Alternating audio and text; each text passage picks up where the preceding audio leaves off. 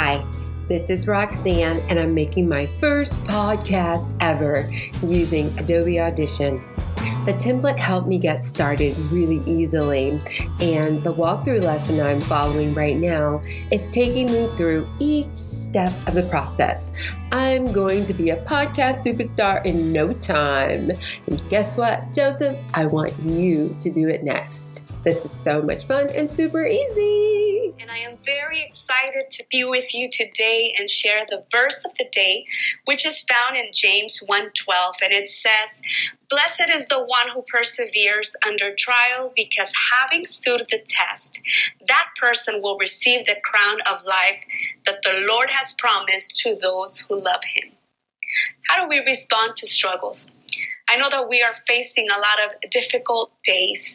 When we watch the news, it seems like things are going from bad to worst. And our human instinct sometimes is to respond fighting, complaining.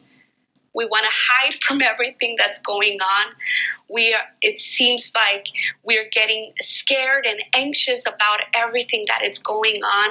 But the Word of God is so powerful and so beautiful that it tells us that we are blessed. Even in the midst of the trials and the circumstances that we may be facing, we can remember that we have a God that calls us his children, and that in him we have the victory. You know, the word blessed in this context describes an attitude of determined courage that is unaffected by the external circumstances. I know life is tough. I know that we face a lot of struggles, but we can stand firm today knowing that the word says that there is a promise for those who love him. There's a crown, and I imagine crowns. I mean, you've seen crowns, I'm sure. They are beautiful.